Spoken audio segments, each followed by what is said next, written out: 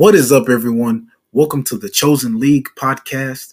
I am your host, Devin, and I'm coming at y'all today with some fire sports content. All right, let's get into it. I'm coming at y'all with the latest news about Blake Griffin signing with the Brooklyn Nets. But before we get into that, I want to discuss all the issues and all the things that went down before this trade even happened. So I'm going to talk about Blake Griffin's stats here with the Pistons. So throughout his first season with them, he had 24.5 points and 5.4 assists per game. That's how much he was averaging, 2018-2019 season. And so he only played 38 games due to a series of injuries. He only averaged 13.9 points per game, which made him less productive. I mean, injuries are injuries. And then this season, 2020 through 2021 season, he averaged 12 points per game, 5 rebounds per game, and 3.9 assists per game. Not to forget, he's a 6-time NBA All-Star, Blake Griffin. So the next thing I want to touch on is the issues he had. So Griffin hasn't even played a game since February 14th. And so he was waiting to be bought out of his contract to be an unrestricted free agent. Plus, he like I said, he wanted to get traded. Blake Griffin was done. He was done with the Pistons. And it was like, what was his role on that team? Just thinking about it, what was his role on that team? And I'm just sitting there thinking to myself, I'm just thinking, where is Blake Griffin? Like, there's so many players that play in the NBA, good players that come into the league after they get drafted, they're playing and you see them, you're like, yeah, this is the guy. Like, he's doing so much incredible things. But yeah, they're young. But once they get older, as they, go through the league, they go through the motion. It's a business. It's normal. Players get traded. If you don't fit into the system, they get traded. So at the time I was sitting there, I was like, man, where's Blake Griffin? Come to find out, he's playing with Detroit.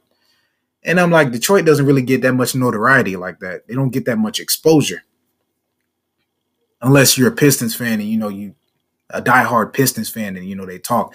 I mean, they get a little bit of exposure, but not as much like Brooklyn or Milwaukee or Golden State or LA, all these other teams. But another issue was they left money on his contract. So even though he's been traded, he gave back out of his buyout. He gave back $13.3 million, but he's left his contract. He's left with $36.6 million on his contract with the Pistons, and plus the Pistons are going into rebuild mode, so it doesn't really matter. But does Blake Griffin care about that money? Probably not. I mean, he's going to a super team with Brooklyn. Brooklyn is a super team right now. They're going to be the beast in the East. And I don't blame him because he wasn't really used as much. It's like he didn't really have much of a role on that team.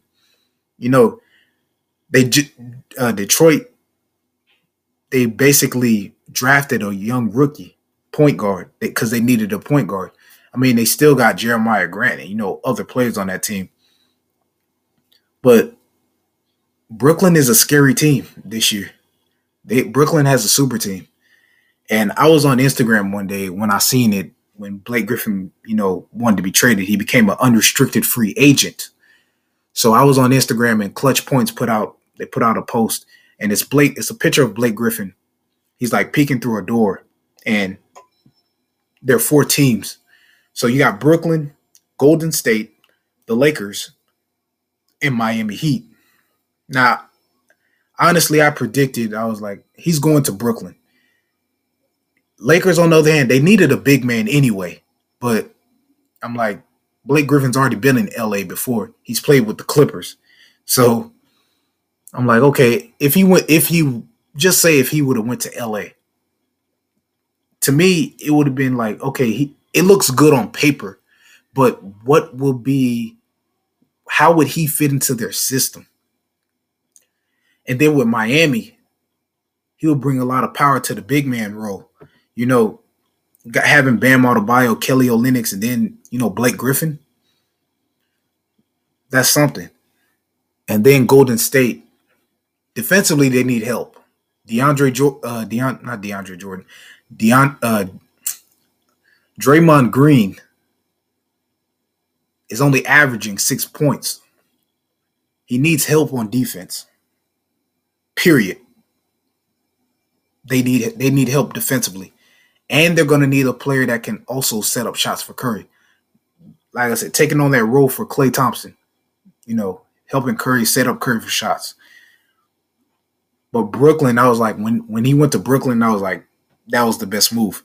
He's reuniting with his former teammate DeAndre Jordan, and you got 2 championship players on that team, Kyrie Irving and Kevin Durant. Now, Kevin Durant's the leader on that team. Now, I don't know what team is going to step up and challenge Brooklyn. I mean, Philly's coming up this year. They're making some adjustments. Toronto is still on top in the East. Milwaukee, I don't know. Ever since Giannis signed that max contract, I don't know what happened to that team.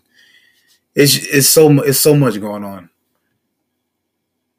But Brooklyn's bench, very good. Very good. Why do I say this? I remember watching one of their games. James Harden, it was James Harden. No Kevin Durant, no Kyrie. You had James Harden, DeAndre Jordan, and their bench. Their bench is great. Brooklyn has a great bench. And Brooklyn's not playing around this year. They have the potential to go far.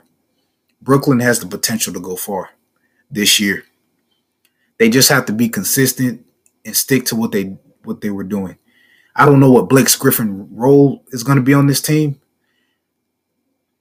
I mean, the chemistry is going to be there. It's going to work. I feel like the chemistry is going to be there, but what is he going to provide and bring to the table for this team? What is he going to do that's going to make the team better, basically? And that's something to look at. That is all for today's topic. Be sure to subscribe to stay notified, share, and leave a review. If you have any comments or questions, hit me up on Instagram, dev.1k. Y'all go follow me on Instagram. I'll be putting out info for y'all, letting y'all know when my podcast is coming out. Also information about the league. I'm Devin, and I'm signing off.